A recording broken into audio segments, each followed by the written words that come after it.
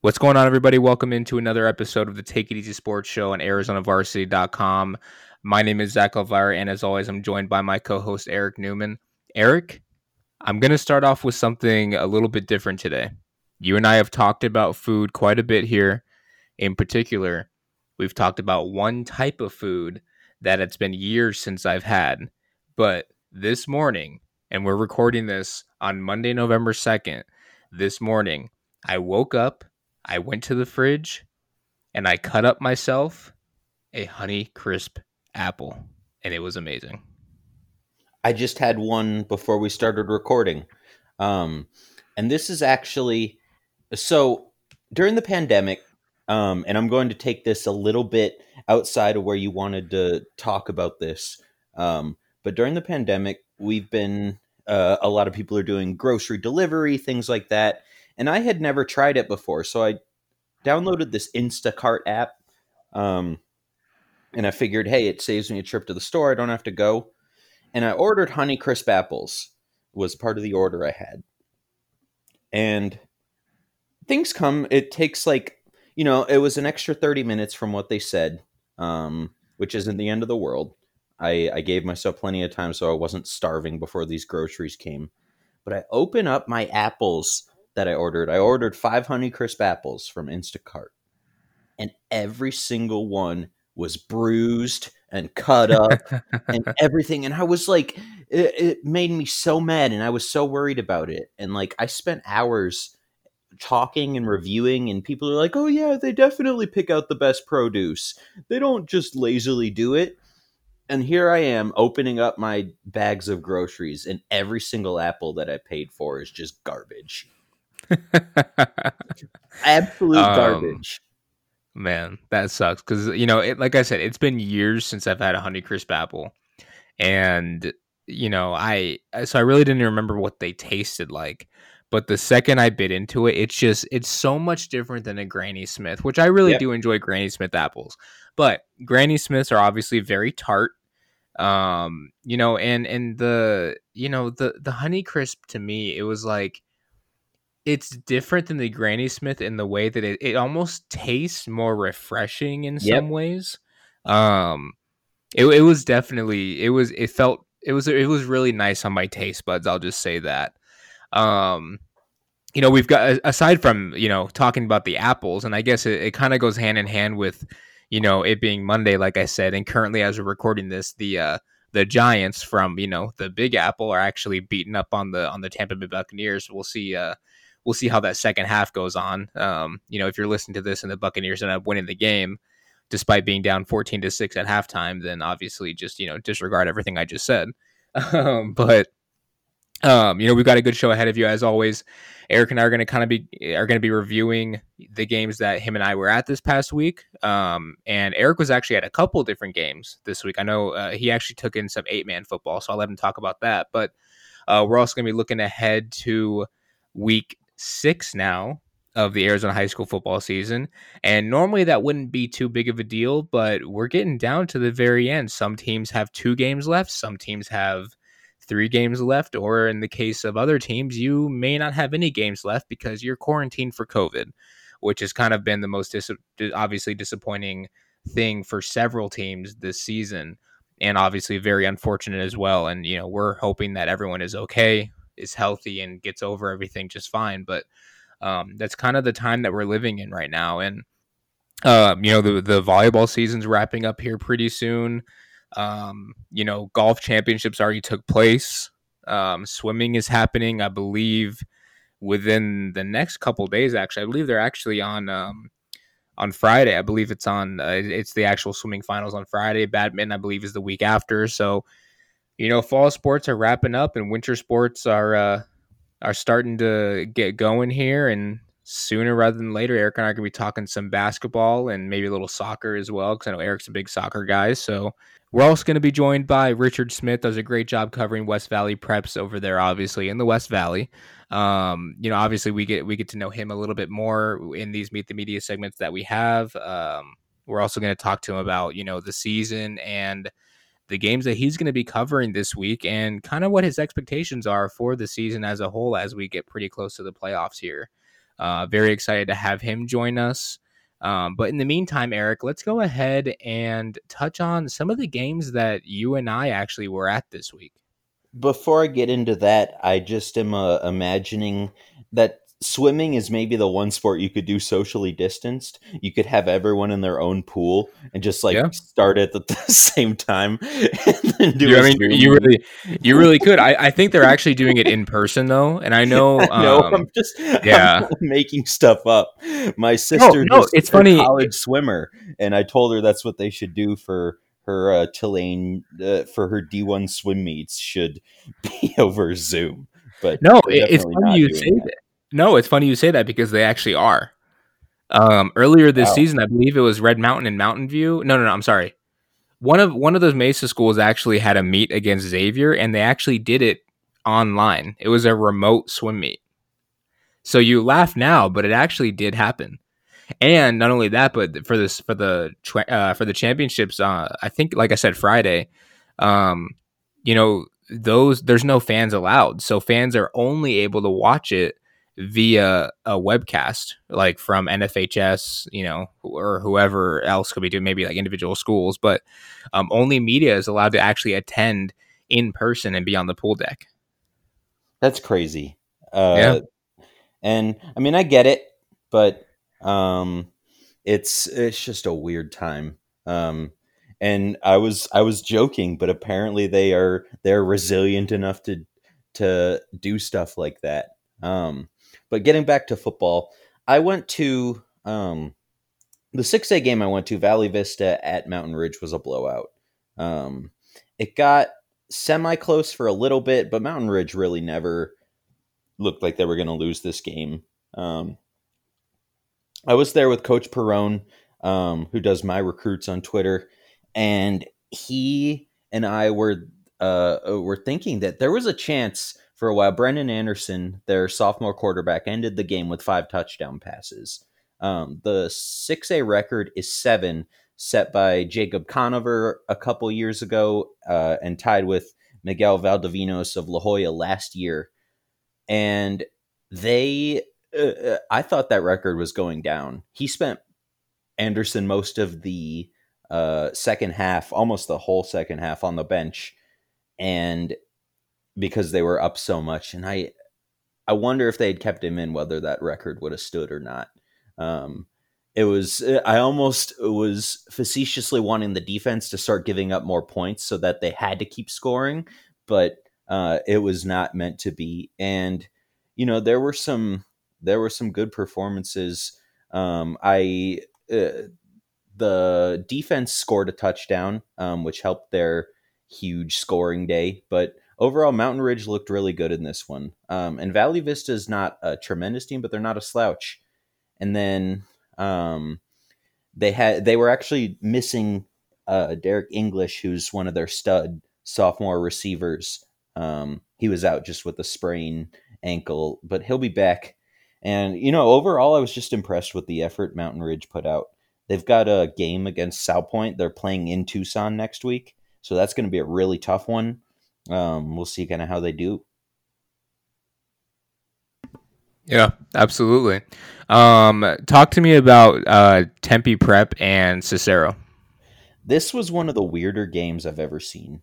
And I had never seen 8-game football. You and I texted a little bit back and forth about this, but both rosters had about 15-ish people, maybe 20. And both teams played almost all their guys, like a bunch of their starters played both sides of the ball. And there's 3 on the line for offense, and then they shorten the field's the same length, but they shorten the width of it, so it's still pretty wide open. And a lot of these kids put up absolutely absurd stat lines. And one in particular was a senior by the name of John Siegel, for Cicero Prep. Even though they lost, he had a game that, if it were on a higher level, would have just like absolutely won him Cardinals game player of the week. He had 2 touchdown rushes, 2 interceptions, a sack, and a blocked PAT. Oh my goodness. Yeah. Like if you have that at a high school game at a higher level, you are an all-star. Like that is so good for him. He was balling, man. And Yeah, he kept the team. They ended up losing 45-33, but he kept the team in the game. that's awesome. My Friday night, I was at Corona del Sol. The Aztecs were hosting Mountain Point. Mountain Point, I thought this was going to be the week that they maybe turned it around and maybe were a little bit more competitive than in weeks past. But man, Corona del Sol, when I say they came out and wanted to establish a tone and establish a physical presence right away, I almost would be, it would almost be an understatement because they came out and they were 110% ready to go. They jumped all over Mountain Point from the very beginning. They quickly grew to a 35-point lead, and that's what they took into the locker room at halftime. They ended up winning 45-9. Mountain Point's only score came literally as time expired at the end of the game. Quade Swearingen, Anyale Velasquez, they're 6'1", 225-pound running back. Mitch Coakley, Jake Schmidt. They've got so many weapons on that offense, and I'm talking about Corona del Sol, obviously. And looking at their schedule, it's right in front of me. Dobson, Westview, Mountain View. Obviously, that Mountain View game is going to be, a little bit more difficult because the Toros are also 5-0 right now.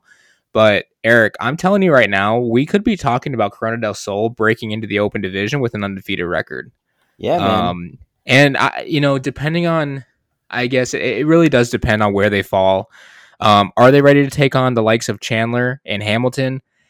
I'm not so sure yet. They haven't really been battle tested as much as I would like to see before they go, and I would like to say, or before I say that they can be competitive against teams like that. And honestly, I don't know what teams can be competitive against those two, and Saguaro included in that one as well. But I don't know, man. Like, we saw, the thing is, you and I saw a Desert Edge team play Cactus. And to me, the Cactus team is very close and similar when it comes to the overall style of play and the athletes that they have that Corona has. So I almost would think, and this is obviously assuming that Desert Edge is in the Open Division, I feel like a Desert Edge Corona del Sol matchup in the Open Division would be one of the best games in the opening round. Now, again, both teams obviously would have to make it. I'm just, being, obviously it's all hypothetical what I'm throwing out there right now. But I mean, Corona del Sol and Mountain View, if they link up at the end of the season, both 7-0, that literally could be the deciding factor between Open Division or 6-8 playoffs. Yeah. And I mean, like I said, it all depends on where each team would get ranked. I mean, if they're like an 8 or 7 seed or even like a 6 seed, it's going to be a tough go for them, I think, in the quarterfinals. But if they can somehow climb their way up to be in like a 5-4 matchup, depending on who that 4 seed is, their 5 seed is, depending on where they obviously end up. I mean, Corona del Sol could actually surprise some people. This is a very, very much improved team from the last couple of years in the Corona del Sols that we've been used to overall in the past, 5 years, 6 years. Absolutely. It's you said something that is interesting to me. And it was when you talked about how Chandler and Hamilton kind of still might be a class ahead, and Saguaro as well. And I think that's the case. A lot of people think for the the majority of teams.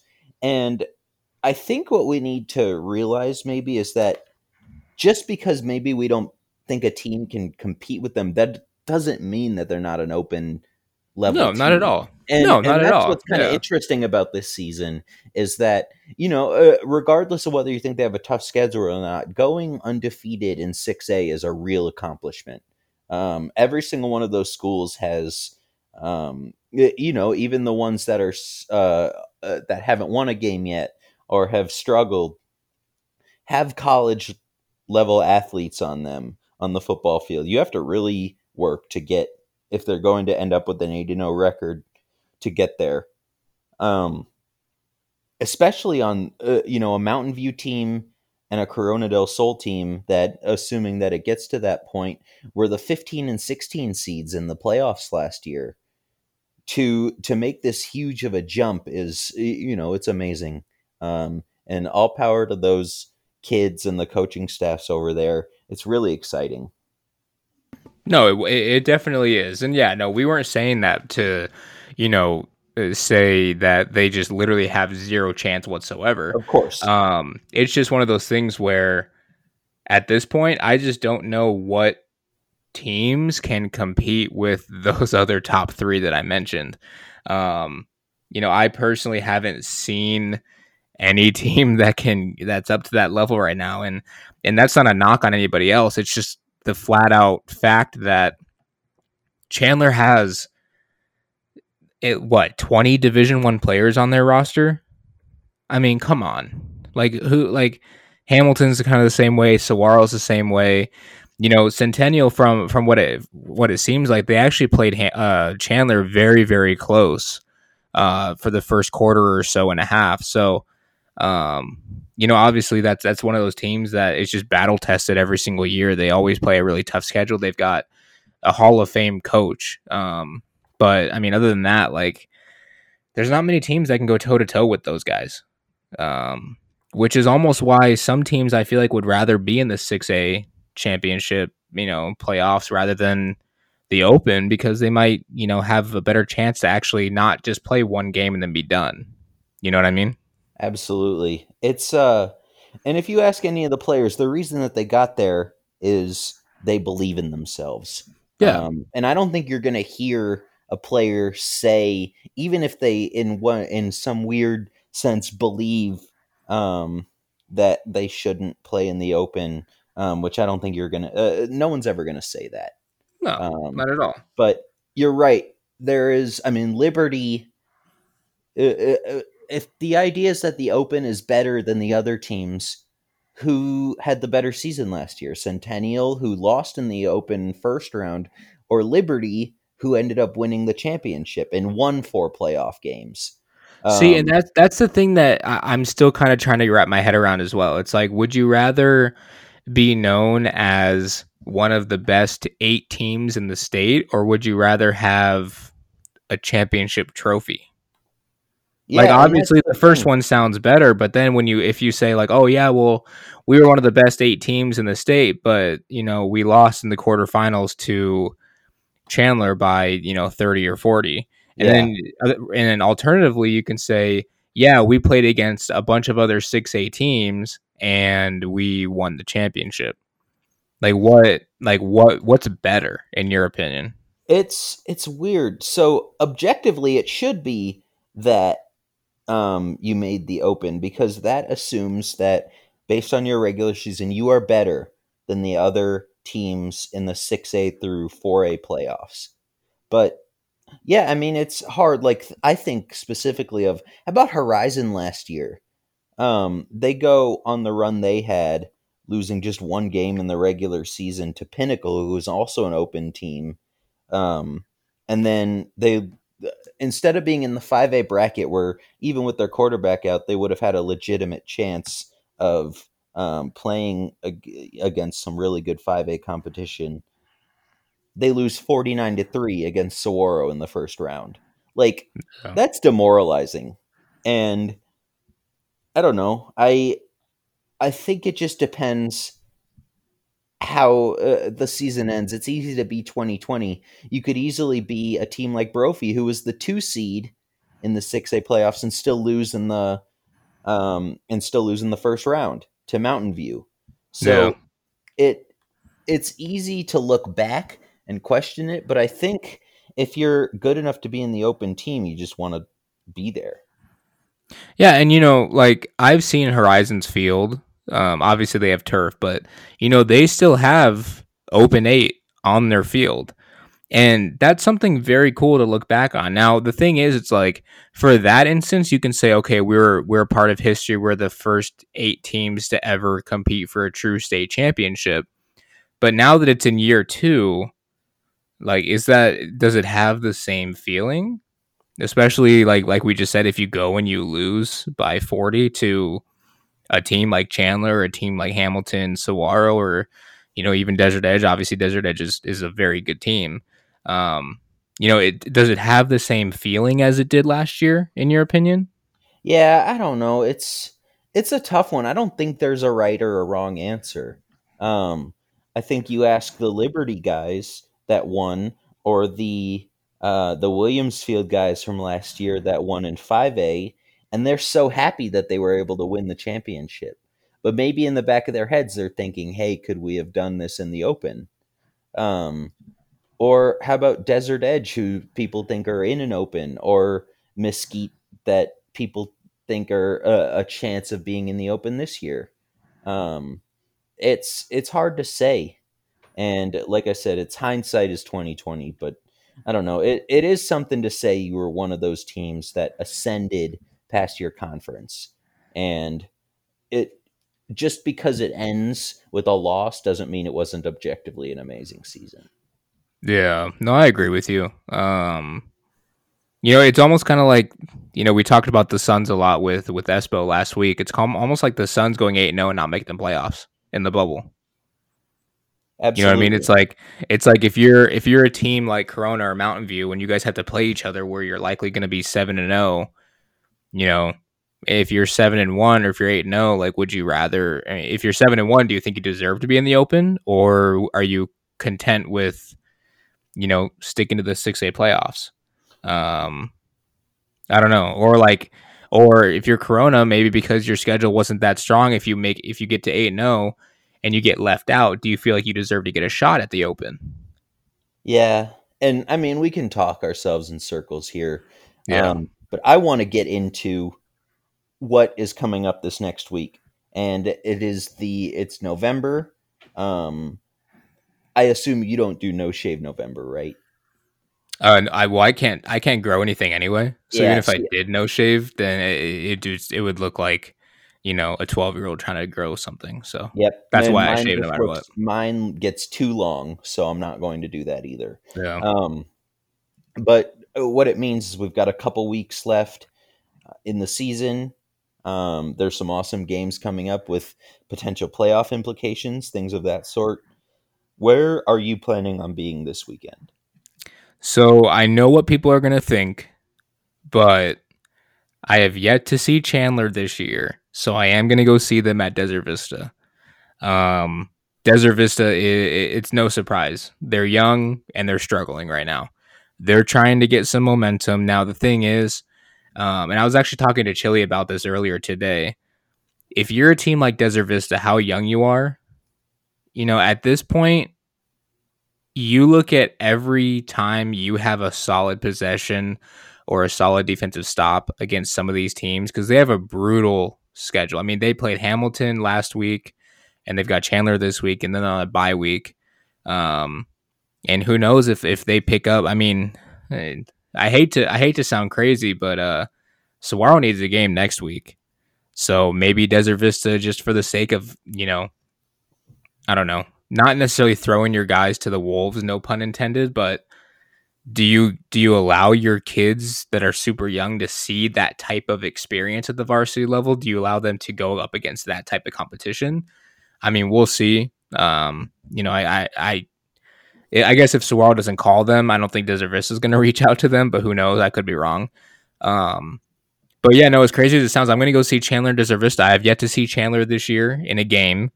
I kind of want to honestly see how Desert Vista reacts against a team with that much talent. Obviously, they played Hamilton. I wasn't able to see that game, but from what it sounds like, Desert Vista actually played pretty solid for the situation that they're in. So I'm excited to see, like I said, Chandler in person, trying to see all their athletes, which I know who they have. I want to go see Eli Sanders. Hopefully, he's healthy. I know he got banged up last week. Um, Mikey Keene, all the receivers, everyone. And then, like I said, I want to see how Desert Vista kind of reacts to that level of talent across from them. I'm excited for that one. Are there other games that you have, that you're just excited to see the scores of, things of that sort? I'm really interested to see how Desert Ridge bounces back after being off for 2 weeks, and they play Williamsfield. I think that'll Okay, be kind yeah. of an interesting one. Now, before the season started, I thought for sure maybe those two teams were going to be, maybe in conversation for the Open or at least like a higher seed in the 6A playoffs. Obviously, that can still happen, just depending on how things are going this year. But I think it'll be. I just want to see how Desert Ridge reacts to the time off that they've had. Castile at Chaparral is also very interesting to me. I still believe Castile could potentially be in the Open Division conversation. But they literally cannot lose anymore. And then finally, I don't know if I should necessarily, say this like so blatantly, I guess you can say, because I think Hamilton knows how good Highland is and can be. But I have to imagine this might be a trap game for the Huskies. It's going to be a tough one.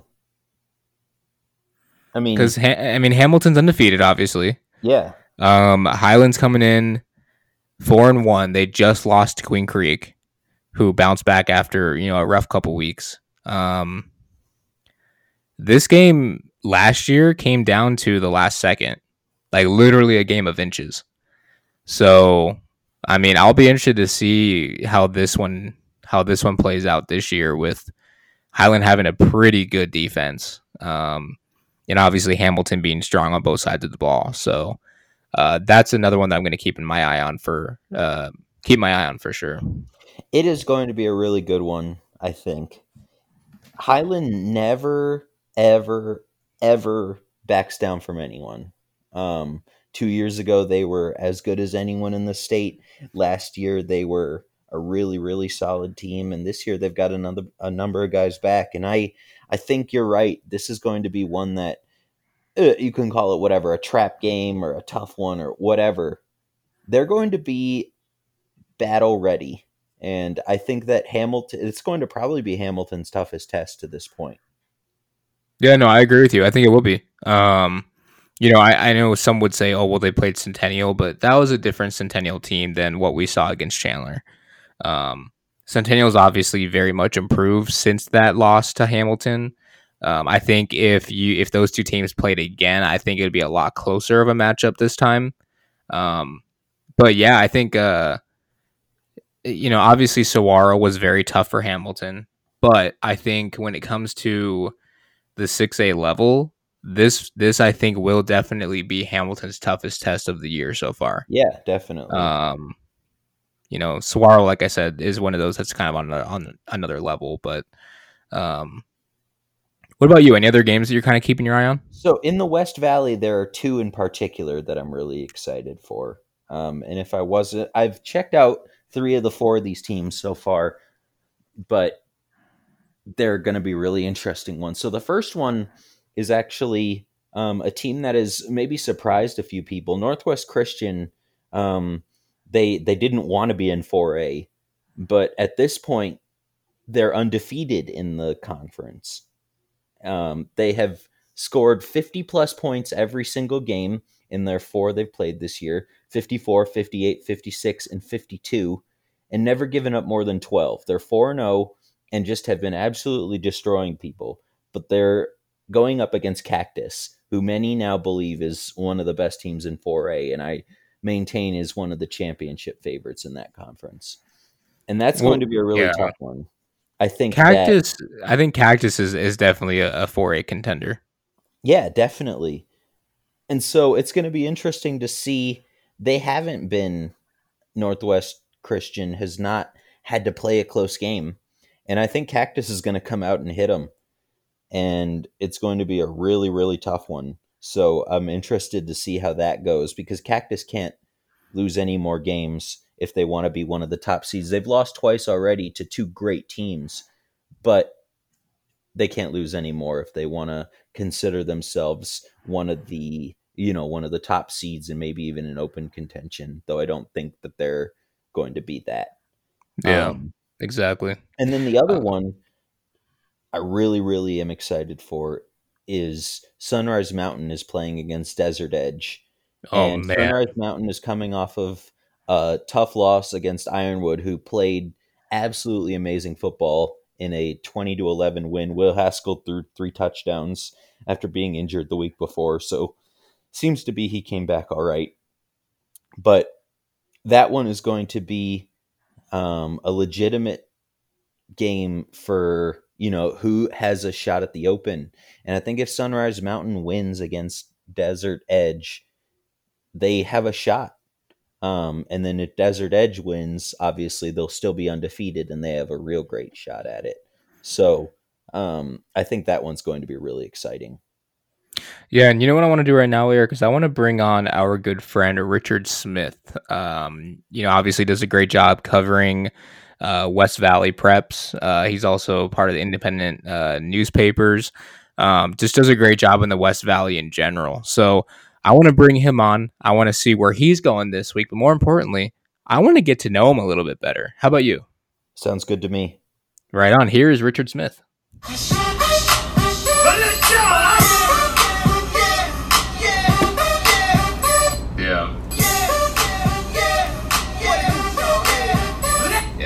We're now joined by Richard Smith. He is the sports editor for West Valley Preps and independent newspapers. Richard, how you doing? Thanks for joining us.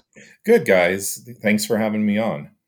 Absolutely. We're going to kind of get into a couple things, most of which in this segment, our Meet the Media segment is what we call it.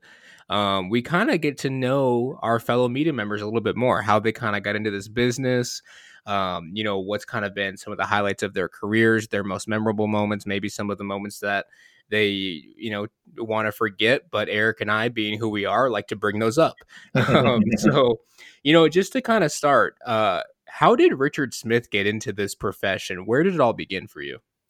The funny thing is, I never did a singles journalism story or worked on a newspaper until my sophomore year at college. I always thought I was a pretty good writer, and guy likes sports, can write a little bit. He says, "Yeah, sure, I'll make that a career." So I went to NAU, and after the first year, just working odd jobs to kind of pay the rent, I tried out for the Lumberjack and began covering NAU sports for them, and spent 2 semesters as a sports editor up there, and my last semester at college as the papers editor. Do you have a favorite memory of covering that? Like, do you have a particular story or a game you remember from being at the Lumberjack? Because, it seems like everybody that comes out of there really enjoys that experience. Oh yeah, it was great. It was a really cool time in NAU's sports history too, because I worked there from fall in 95 to spring in 98. So in that time, I got to see the first NAU team that made the it was 1AA then playoffs. And that was a team that averaged about 45 points a game. It had Archie Amerson, who won the Walter Payton Award. This was the 96 team. And also Travis Brown, who went on to a career as the backup for the Bills. He was a freshman that year.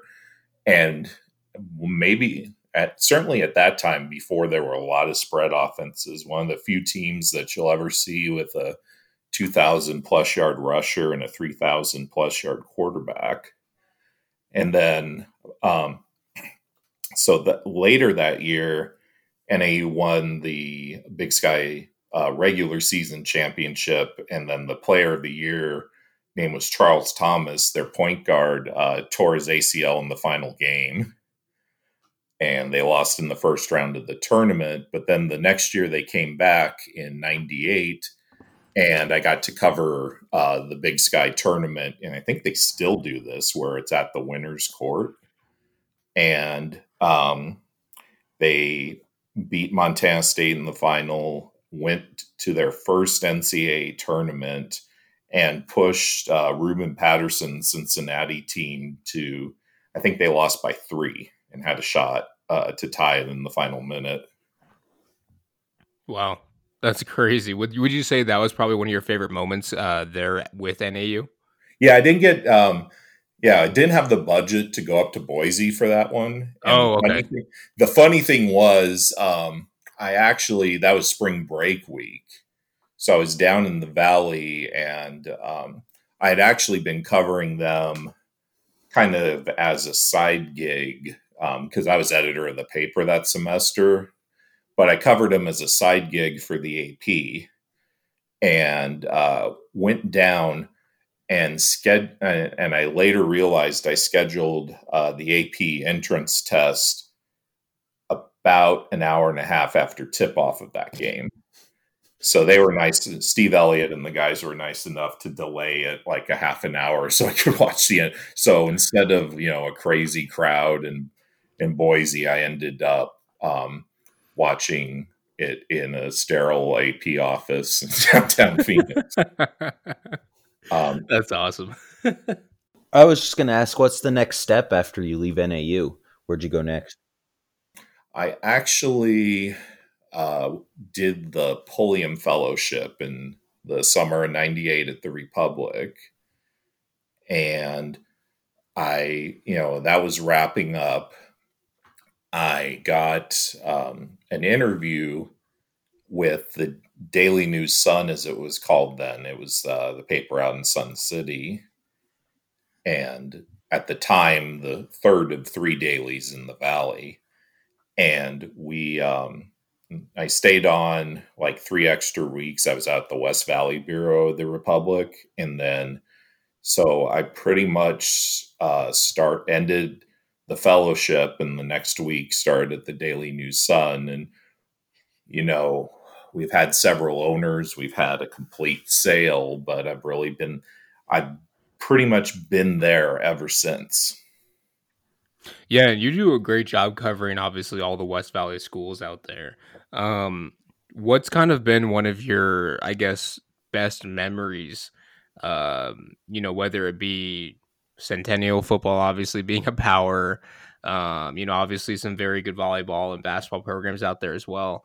What's kind of been your favorite memory covering all those West Valley schools? The funny thing is, the job I took at the Daily News Sun, I actually now it's changed its name and everything. It's the Surprise Independent, but my original job was editor of what they called the Surprise Today paper, and they were taking it to a weekly. And really, except for maybe a story about Dysart High sports, I didn't do much sports writing for almost 10 years.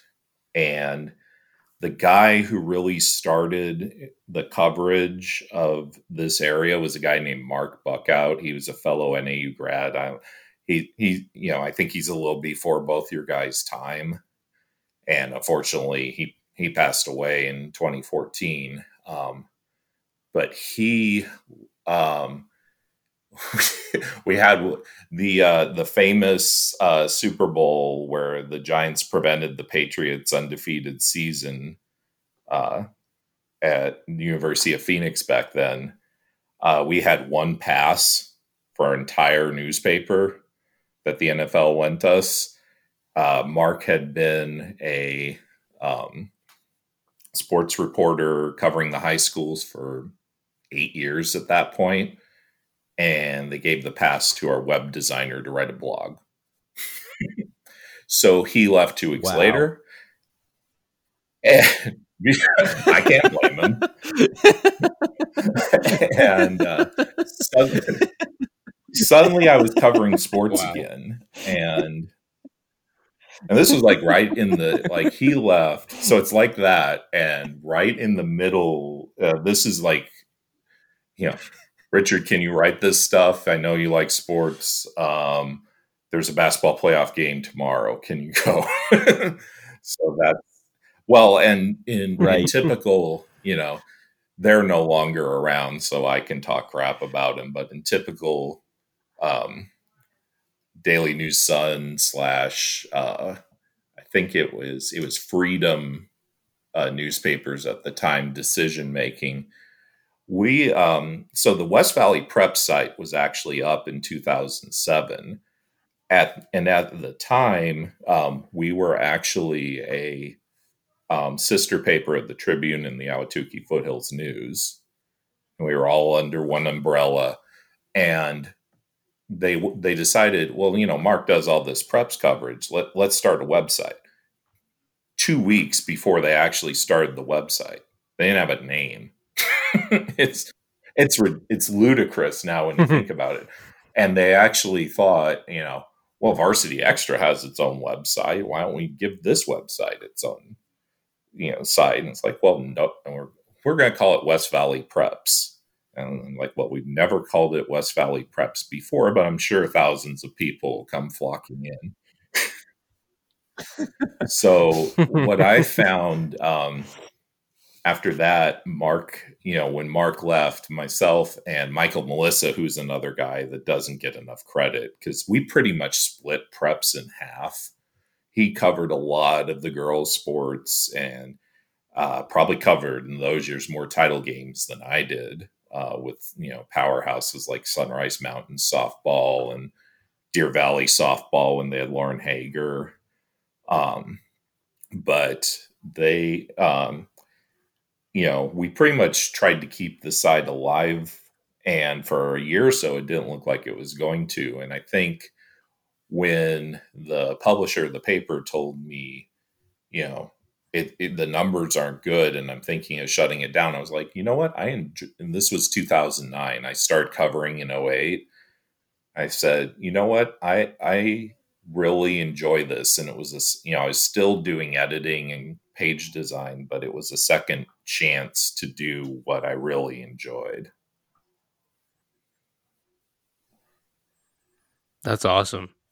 That's really cool. And you and I have even talked about that a little bit before, how it was kind of like somewhat of like what Varsity Extra does or did at the time. And, what I've been trying to keep it going with, I guess you could say, is kind of how West Valley Preps was born a little bit, but it's really cool. You and I have had really good conversations about that, especially. Well, and at first, and I learned something actually in the second week of covering, because first game I ever covered was 2008. It was Centennial Desert Ridge for football.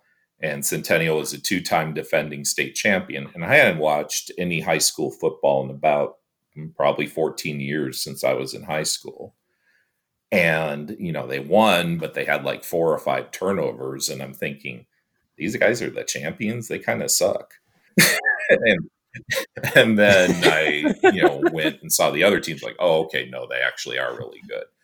But so the next week, I'm covering Cactus, and I asked a stringer that wanted to cover at the big game of the year between 2 Arizona teams that year, which was Centennial Hamilton at Centennial. And so he said, yeah, sure, I'll cover it. And I get back the story, and Centennial beat Hamilton. I believe it was 35-18, 35-16. It was a close game that they just punished them at the end and won going away. And there was, it was like a 400-word story with one quote from Richard Taylor. And after that, I was like, okay, I have to be more hands-on, and I have to go these games. And for like the first 4 or 5 years, Twitter, I didn't have a Twitter account. So it was really, and we didn't have any brand recognition. So it was a lot of just trying to build up word of mouth and trying to get and that's what's cool about social media. Now you actually get feedback. Like the decade before you guys came in, we had no idea who was reading our stories or if they liked it or what they didn't like. So it's crazy. Yeah. So I know in your coverage, you're mostly kind of the Northwest Valley. You go all the way up to Surprise, Mountain Ridge, Peoria, North Peoria, that area, Liberty. You're not as Southwest. I know you cover Millennium, Estrella Foothills, but not into the Buckeye and some of the other Goodyear schools and everything. But how have you seen sports, and the West Valley just grow overall in this time because the Right. expansion's just been huge in the last few years. Has that kind of made a mark on the sports Oh yeah, out that way as definitely. well? It hasn't quite hit the Dysart schools yet, although you're starting to see some of that.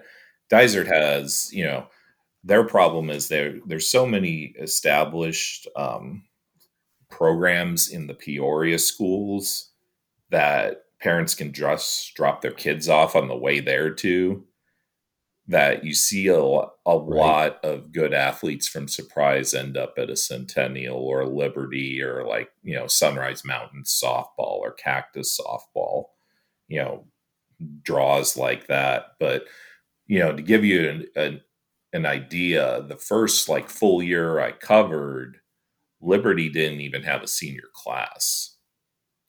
Kellis just had its first senior class. And those were brand new schools. Shadow Ridge, I think, had freshmen, and yeah, I think that was it. Um, so now, Valley Vista, I think, was just starting its senior class, and now you look, and Valley Vista has 2,600 students. Liberty's bursting at the seams. They probably have more students than I mean, in a normal year, I don't know if they'd be able to find room for all of them. So, yeah, you can definitely see the difference in quality. Although, and it's something a lot of people talk about now, there's so many, even from when I started 12 years ago, there's so many more quality athletes throughout the valley. It's kind of astounding.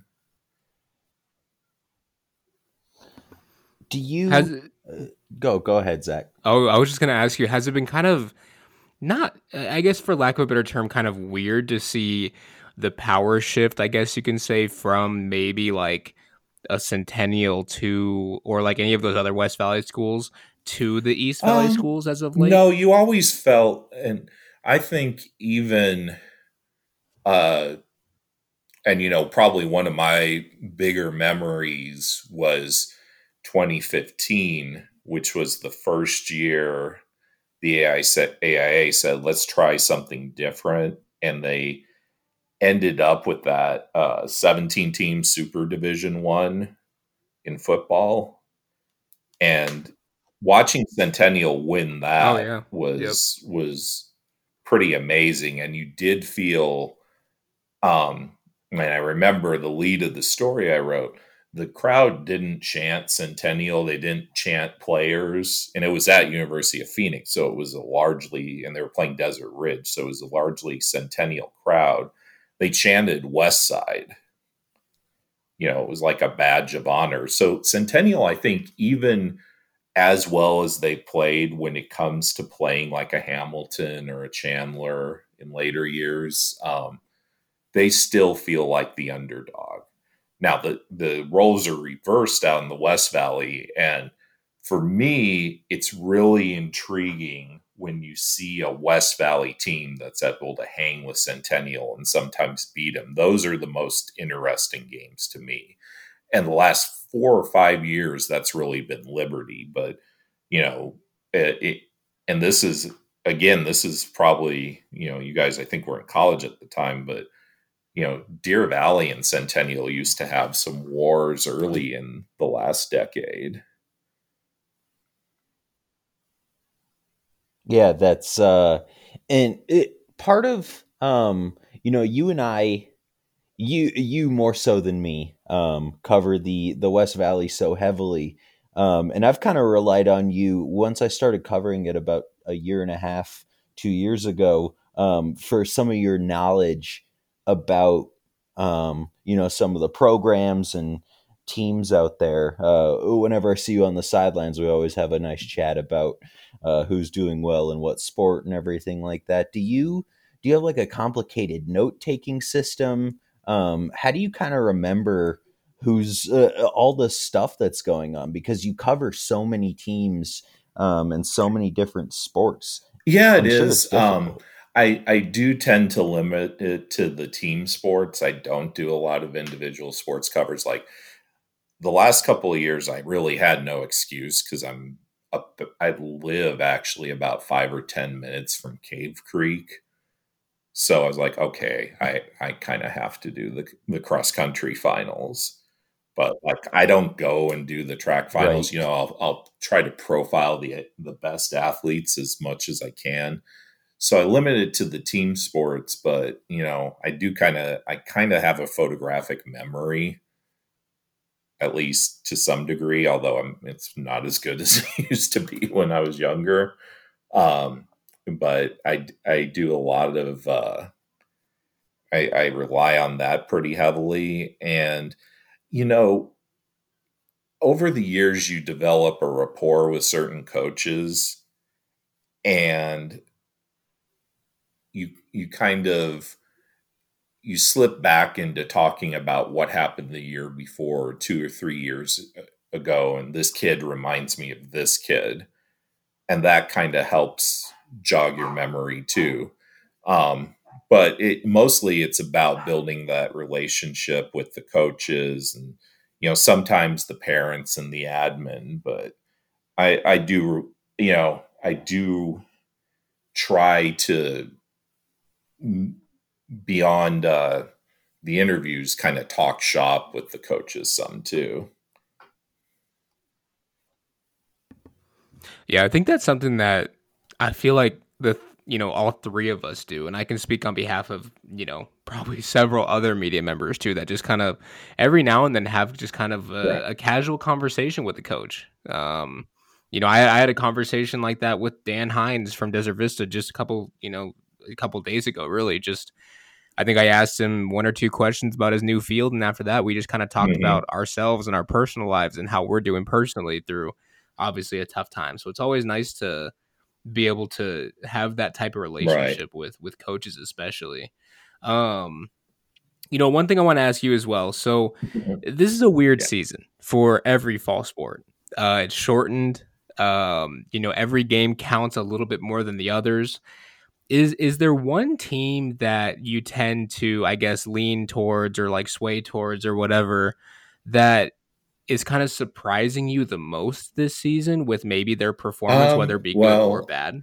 I think where we are, the easy answer would be Sunrise Mountain football. And to be clear, you know, I never did a preseason rankings, but if I did, I would have put them at 4 in 5A behind Saguaro, Desert Edge, and Notre Dame Prep. So I knew they'd be good. I didn't know that they would be this good, and I didn't. Eric was there as well, and I don't think either of us expected them to erase a 14-0 deficit that Liberty put on them probably about 5-6 minutes in, or felt like it. And Yeah, it was the second yeah, or third play from scrimmage that Liberty threw that long touchdown pass, and it right. looked like it might even be a And blowout. it's weird because, the last couple of years, Sunrise Mountain was in the same league with Centennial, and they couldn't do that. Now, the 2018 Centennial team's one of the most dominant teams I've seen. And I think actually more people would talk about them except for that Geico Bowl. And honestly, I think that was because they stopped playing because they had 3 weeks off, because that team was probably the most locked in high school football team I've seen. And they just went out and would embarrass everyone. But even last year when Centennial, didn't have one, they had a very good team, but not one of their elite teams. Sunrise Mountain didn't really compete with them in that game. So I didn't I thought they would be better this year. I didn't think that they would look like, a top 10, maybe even an open 8 team. I didn't expect that. But they're far more complete than they've ever been. This has to be their best defense. And I'm not going to be at that game. Matt Loschman's going to go to it for us, but I'm really interested to see how they do against Desert Edge. I think that's a play-in game for the Open 8. Yeah, Sunrise Mountain was one of those teams where they're always pretty good, but I don't know. Like when I saw the score of the Mesquite game, and obviously Mesquite almost came back, but I was honestly, I was pretty surprised. Like I thought, okay, well maybe Mesquite just didn't have a very good game or whatever. But now that I've seen what Sunrise Mountain's been able to do the last couple weeks, I mean, it seems like they're for real. The other part, the things that I did know about them was about 7 or 8 of these kids actually started as sophomores. And obviously they don't get the transfer bonanza that SAGU does. But as freshmen, this class beat Saguaro and Liberty and was undefeated. So I knew it was a special group. The ironic thing is, now I'm only 95% sure on this, but Kalen Knapp, the kid who caught that opening touchdown pass Eric was talking about, I'm almost positive he was the quarterback of that Sunrise Mountain freshman team, and then he transferred to Liberty 2 years ago. And you get all those, with those two schools, you get all kinds of crazy stories like that. Wow, I didn't 2 realize miles. that. And those two schools are pretty close, right? The rivalry in the East Valley, I'd say it's probably the most like, is Higley and Williamsfield, because they're that close, and one school's about 10 years older than the other, but the newer school's been dominating the rivalry for the most part. They actually stopped playing for about 4 years because Liberty had won, I believe they were 4-0 in the rivalry, and Liberty was growing so fast that Sunrise, they kind of shied away. And then in Chase Cord's senior year, 2016, they went back, and that was also Steve Decker's first year as head coach. And thankfully they've played ever since, because even with like a fifth of the crowd you would normally have, it's a special atmosphere. What's a day in the life of Richard Smith like? Because I know you have so many different, you have your writing and you do so many other things. Like what is, how many different responsibilities do you have? What are you doing? As you guys will be probably well aware of, because of the pandemic, you had to pick up a news job.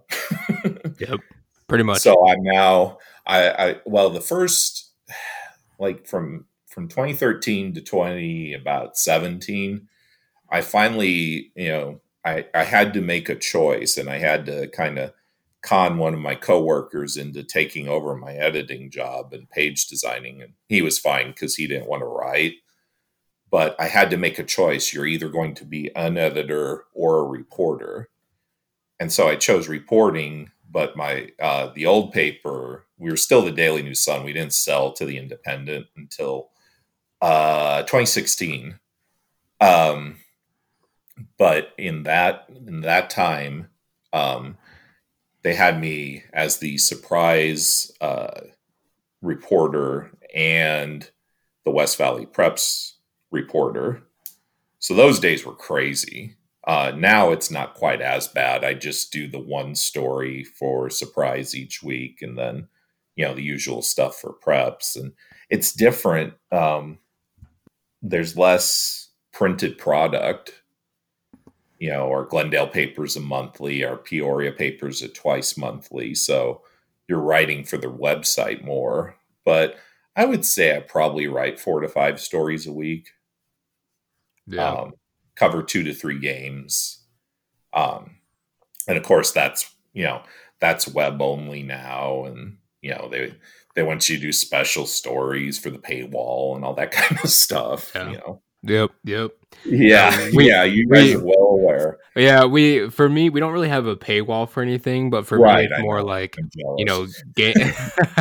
it's more like game stories are only online, and then pretty much just find a good feature to put in print. So but you may have already mentioned it, but what game are you planning to cover this week?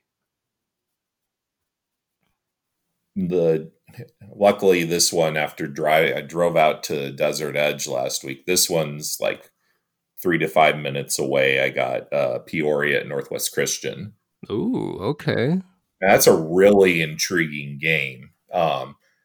Northwest Christian, I'm not going to pretend to know all the inner workings of the lawsuit and everything, but I do think it was more parent and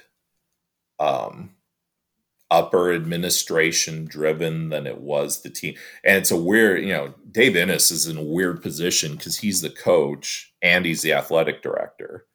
And he testified during that thing. But then he's got to go back and, tell the kids, okay, here we go. But the funny thing is all the kids, unless they rehearsed it, they are legitimately thrilled to have a crack at 4A. And this isn't their 2018 team probably was the most talented team. And that one had a line that was like 250 pounds across. This one's smaller.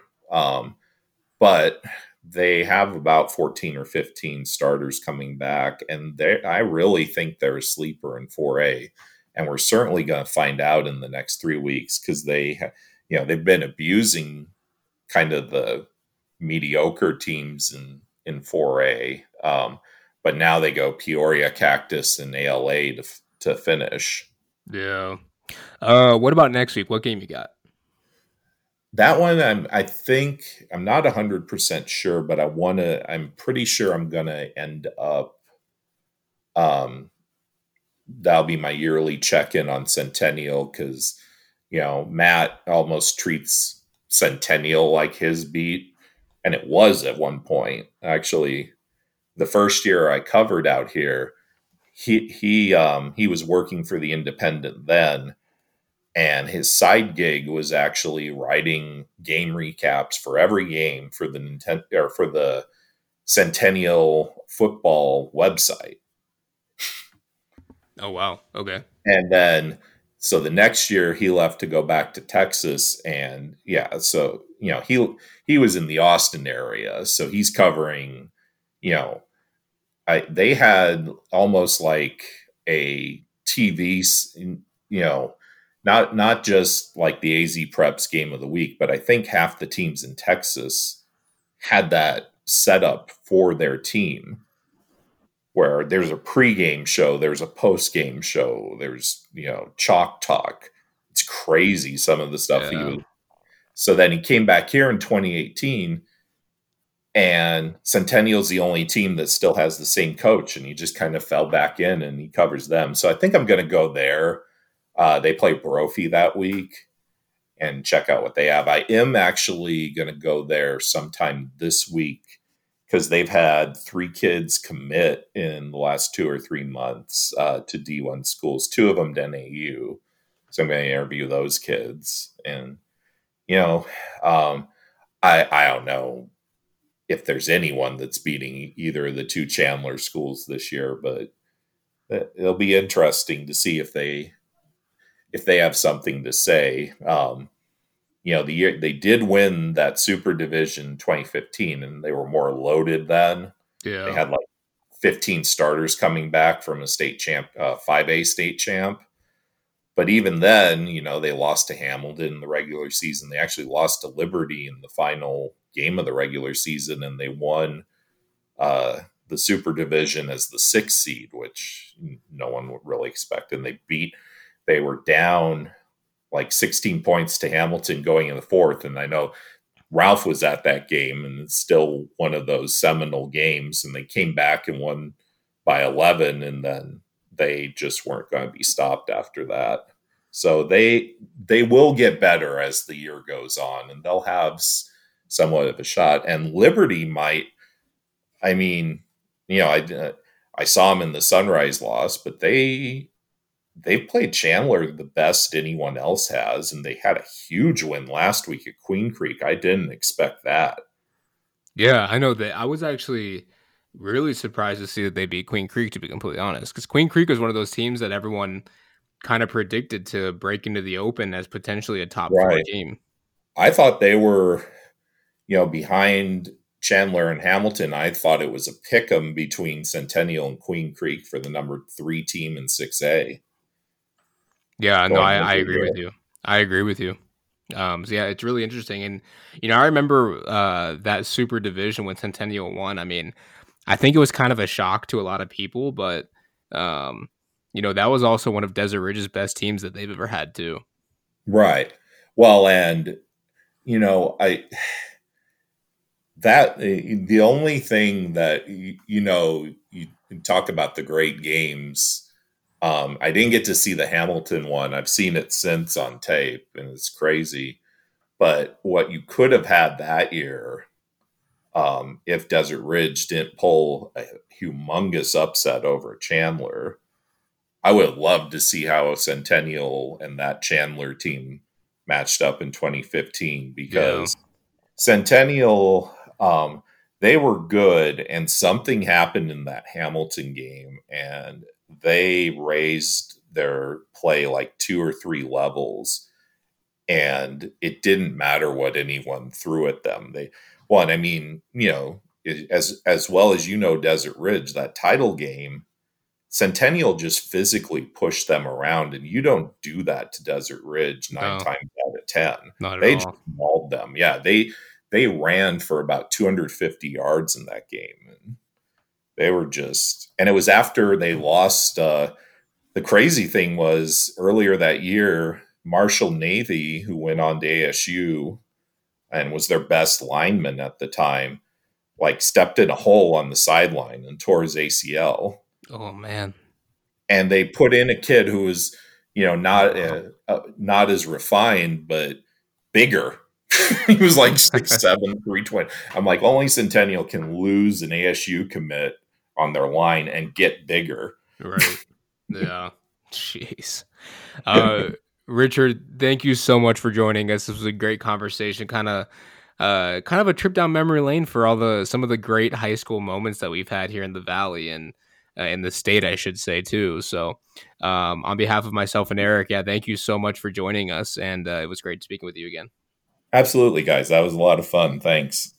Thank you again to Richard Smith for joining us. Again, does a great job over there covering West Valley Preps. You can follow him on Twitter at rsmithywv.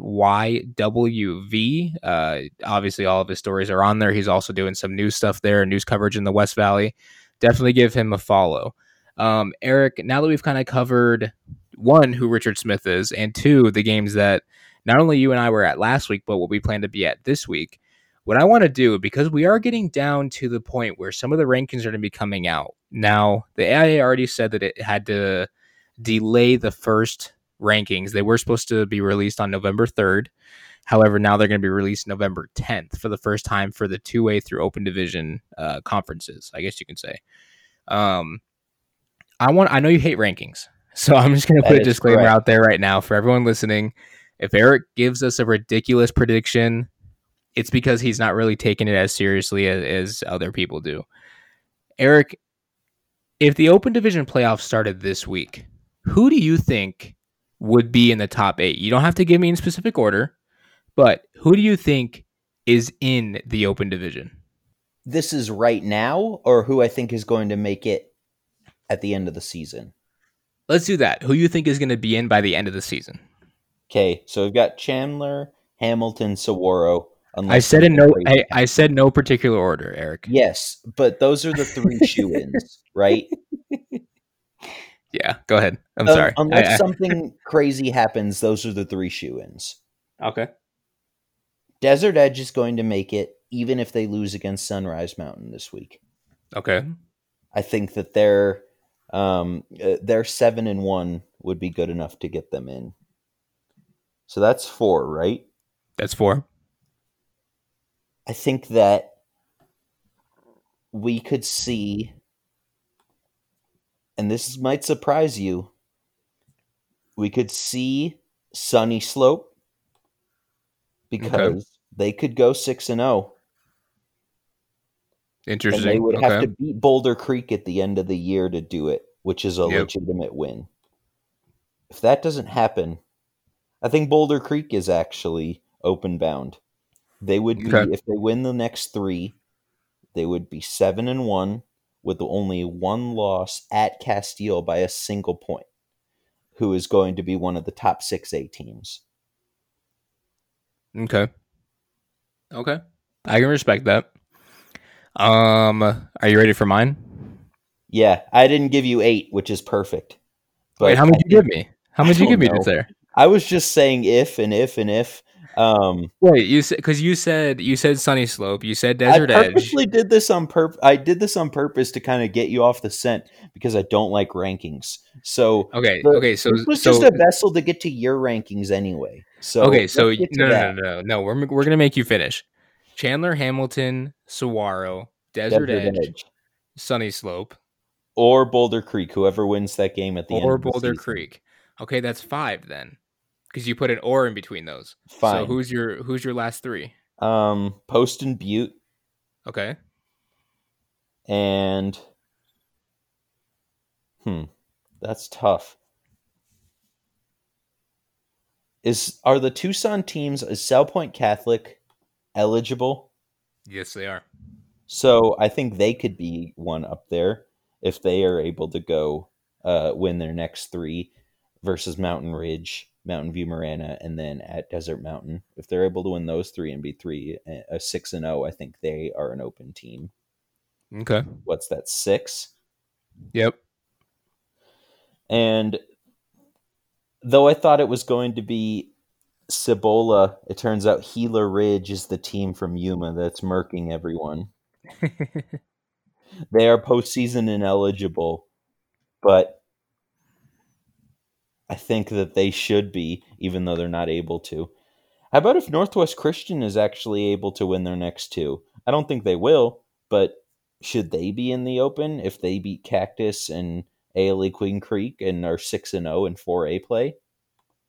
Look, I don't mean this in a bad way to Northwest Christian, but they would lose by 70. Well, here's my thing. If you fought so hard not to go from the 3A to the 4A, the last thing you want to do is be in the open division, because you know very well, because you don't have a Bajan Robinson or a Lathan Ransom on your team, you're not going to be top 4 in the open division. You could play 12 games, go 12-0, and everyone else plays 8, and you're not going to be in the top 4. And I mentioned Lathan and Bajan and South Point because they were so dominant for so long. It was almost horrible for them to go undefeated like they did and you not put them in the top 4 like they were. Yep. But Northwest Christian, I'm sorry, but if you fought so hard not to be in the 4A and then you run the table and get to the open division, that literally could be your worst nightmare. Yeah, absolutely. And I don't think they'd want that, and I don't think it's going to happen anyway. And I don't blame them for not wanting that. Yep. I have one more surprise for you. And this actually isn't even a joke. Coconino.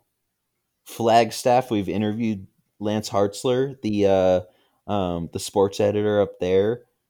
Coconino's 5-0. They have games against Mingus Union, which is 1-4, and Flagstaff, which is 3-2. They have a legitimate shot at being 7-0 in 4A. Their strength of schedule isn't great. They've played mostly teams with losing records. Their closest game was an overtime win against Marcos de Niza. Is that an open team if they go undefeated in 4A? Here's my thing. Now, when I give you my rankings, I'm going to have a 4A team in there simply for the reason that I believe there will be at least one. But I highly, highly doubt there will be 2. Agreed. And I don't think there should be. Yeah, and some make the argument that there shouldn't even be 1 in there. It should only be 5A and 6A. But I think, obviously last year, the open division, it's no secret, it was created for Saguaro and it was created for Centennial. Yep. Centennial was 5A at the time. Saguaro was 4A at the time. That's why they said 4A through 6A can get in. Now, though, I mean, I've heard several Arizona varsity, team members say that the 4A has no business trying to compete in the open division with those other 5A and 6A teams, which for in some ways I can kind of see why they would think that. So to answer your question, I think either Poston Butte or Coconino, not both. I don't Agreed. think you can. I don't think you put two 4A teams in there. I don't think so either, especially And it's because not there's even. such a Well, I don't even want to say it's like a talent thing because I don't want to like make that sound bad. It's just a simple fact of look at Coconino's roster compared to other teams. Look at Poston Butte's roster compared to other teams. Please tell me where, if someone, God forbid, gets hurt, who's going to step in and still have the same impact? no kidding. Like honestly, I mean, these other teams just have so much more depth. It just wouldn't be fair, I don't think. Agreed. No, it wouldn't. I don't think they should be in it, even if they were winning every single game by 50. It doesn't make any sense. And it's the depth, and that's what you said, is even if they have 4 or 5 amazing starters, Mesquite has probably the best quarterback in the state, and they've got 1 or 2 other studs. But it's when you get to player 7 and player 8 and player 13 and player 22 and player 30 that it starts to fall apart for these smaller teams. Yeah. And it's nothing against them. They don't have the same numbers of kids in the school. So you would presume less athletes come out. And especially when now people are able to transfer and everything, if you're an amazing athlete in one of those areas, why not be at whatever other school? I don't know. It's tough, but let's hear your 8. So, I'll be honest. My 8 you're going to see in the Ocho coming up through Arizona Varsity. I think it's being published Tuesday or Wednesday. So I will actually go in order of what I think could possibly happen. Now, my 8 seed, I will say, is kind of a disclaimer because I literally, looking at it right now, I just changed it. So it's so arbitrary. Well, so dumb. I'll explain why I changed it. All right. Chandler, Hamilton, Desert Edge. Then I have Saguaro. And the only reason for that is because I think obviously a 1-loss Saguaro team might drop a little bit. Centennial, despite the 2 losses. Corona del Sol. Poston Butte. And then an 8 seed. Right now, I just changed it to South Point Catholic. Who I had in there before was Highland. Now, granted, the only reason I did that is because Highland lost to Queen Creek. They play Hamilton, then they play Chandler, then they play Higley. Honestly, if Highland can beat Hamilton or Chandler, and then obviously beat Higley, of course, they have to beat Higley too. If they can win 2 out of 3 of those games, sorry, let me back up. If they can beat either Hamilton or Chandler and beat Higley as well, I think a 2-loss Highland team goes into the open division because of strength of schedule. Of course.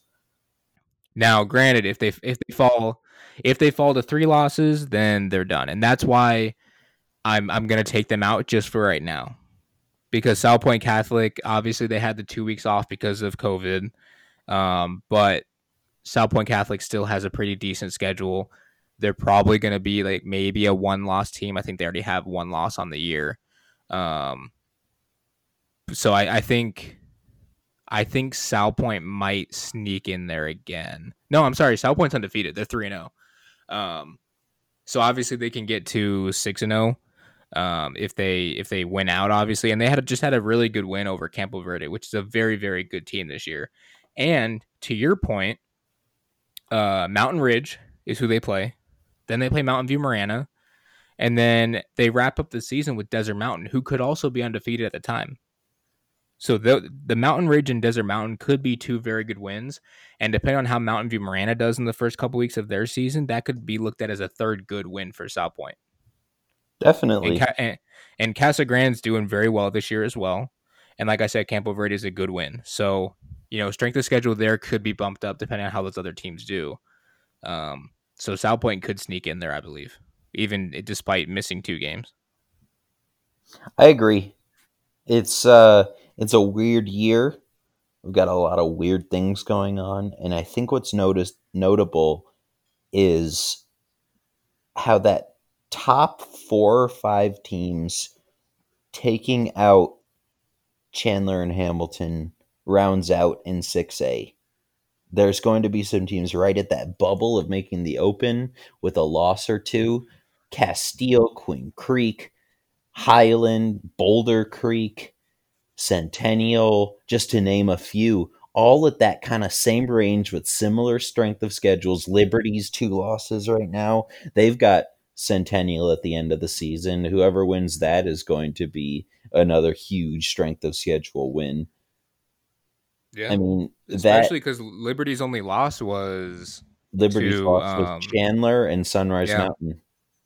Yeah, and Sunrise Mountain is no slouch this year. Absolutely. And so what I'm saying is there's 6, 7, 8 teams that near that bubble of 6A top seed to Open, and depending on how a result of one game maybe goes, they could be in the Open or they could be a 5 seed in the 6A playoffs. It's kind of crazy, especially with an 8-game season. Everything is so compact.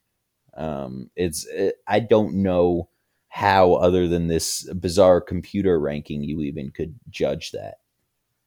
Yeah, I don't know. And if anyone knows that that formula for the computer ranking, please try to explain it, as simply as possible, because I don't think anyone really knows. Yep. So no, it'll be definitely an interesting next couple of weeks. I mean, just to see kind of how everything plays out. Obviously Hamilton Chandler is going to be the big one in week 8. We're likely going to be talking about 2 undefeated teams that could potentially meet for a second time in the championship game, depending on how the seeds fall for the Open division. So it'll be fun. It'll definitely be fun. How about in my rankings, if Saguaro falls to 4 seed, how about a Chandler Saguaro quarter or semifinal matchup in the Open? That's the thing, is one of those top 3 supposed teams that we mentioned before is 2 of them would end up having to play in the semifinals. Yeah. And whether they're a 3 or a 4, it ends up being the 1 seed could end up having a supposed tougher matchup, if that goes the way you're saying, than a supposed Desert Edge or whoever. It's going to be a weird and exciting time. And I'm hoping COVID doesn't wreck any of these games. What happens if one of the teams has to, do we get a forfeit because of COVID in the playoffs? I hope it doesn't happen, obviously, but yeah, hope for the best. That's all I can say. Hope for the best. What if we pull a USL and don't have a champion? I'd be so mad. Me too. I would be so mad. We do all this, God. And then nobody wins. Why do you put that out there in the atmosphere, bro?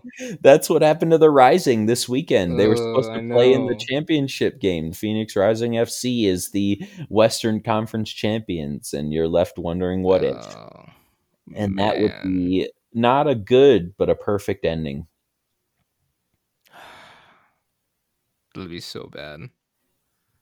I'm going to lighten your mood. Go for it, please. I don't know. I don't actually have anything. I figured just me saying that would make you laugh a little bit. See, it worked. Oh, gosh. Okay. You know what, Eric? I'm going to go eat another Honeycrisp apple. How about that? You should. Let's wrap this up. Let's do it. Thank you all again for listening. Thank you again for Richard Smith for joining us. And as always, give us all a follow on Twitter at Zach Elvira, at Human Rights, at AZHSFB, and at Arizona Varsity. We really appreciate all of you listening every single week, and we could not do it without you. For my co-host Eric Newman, my name is Zach Elvira, and we are signing off for the night. We will see you next week. I'm Pickle Rick.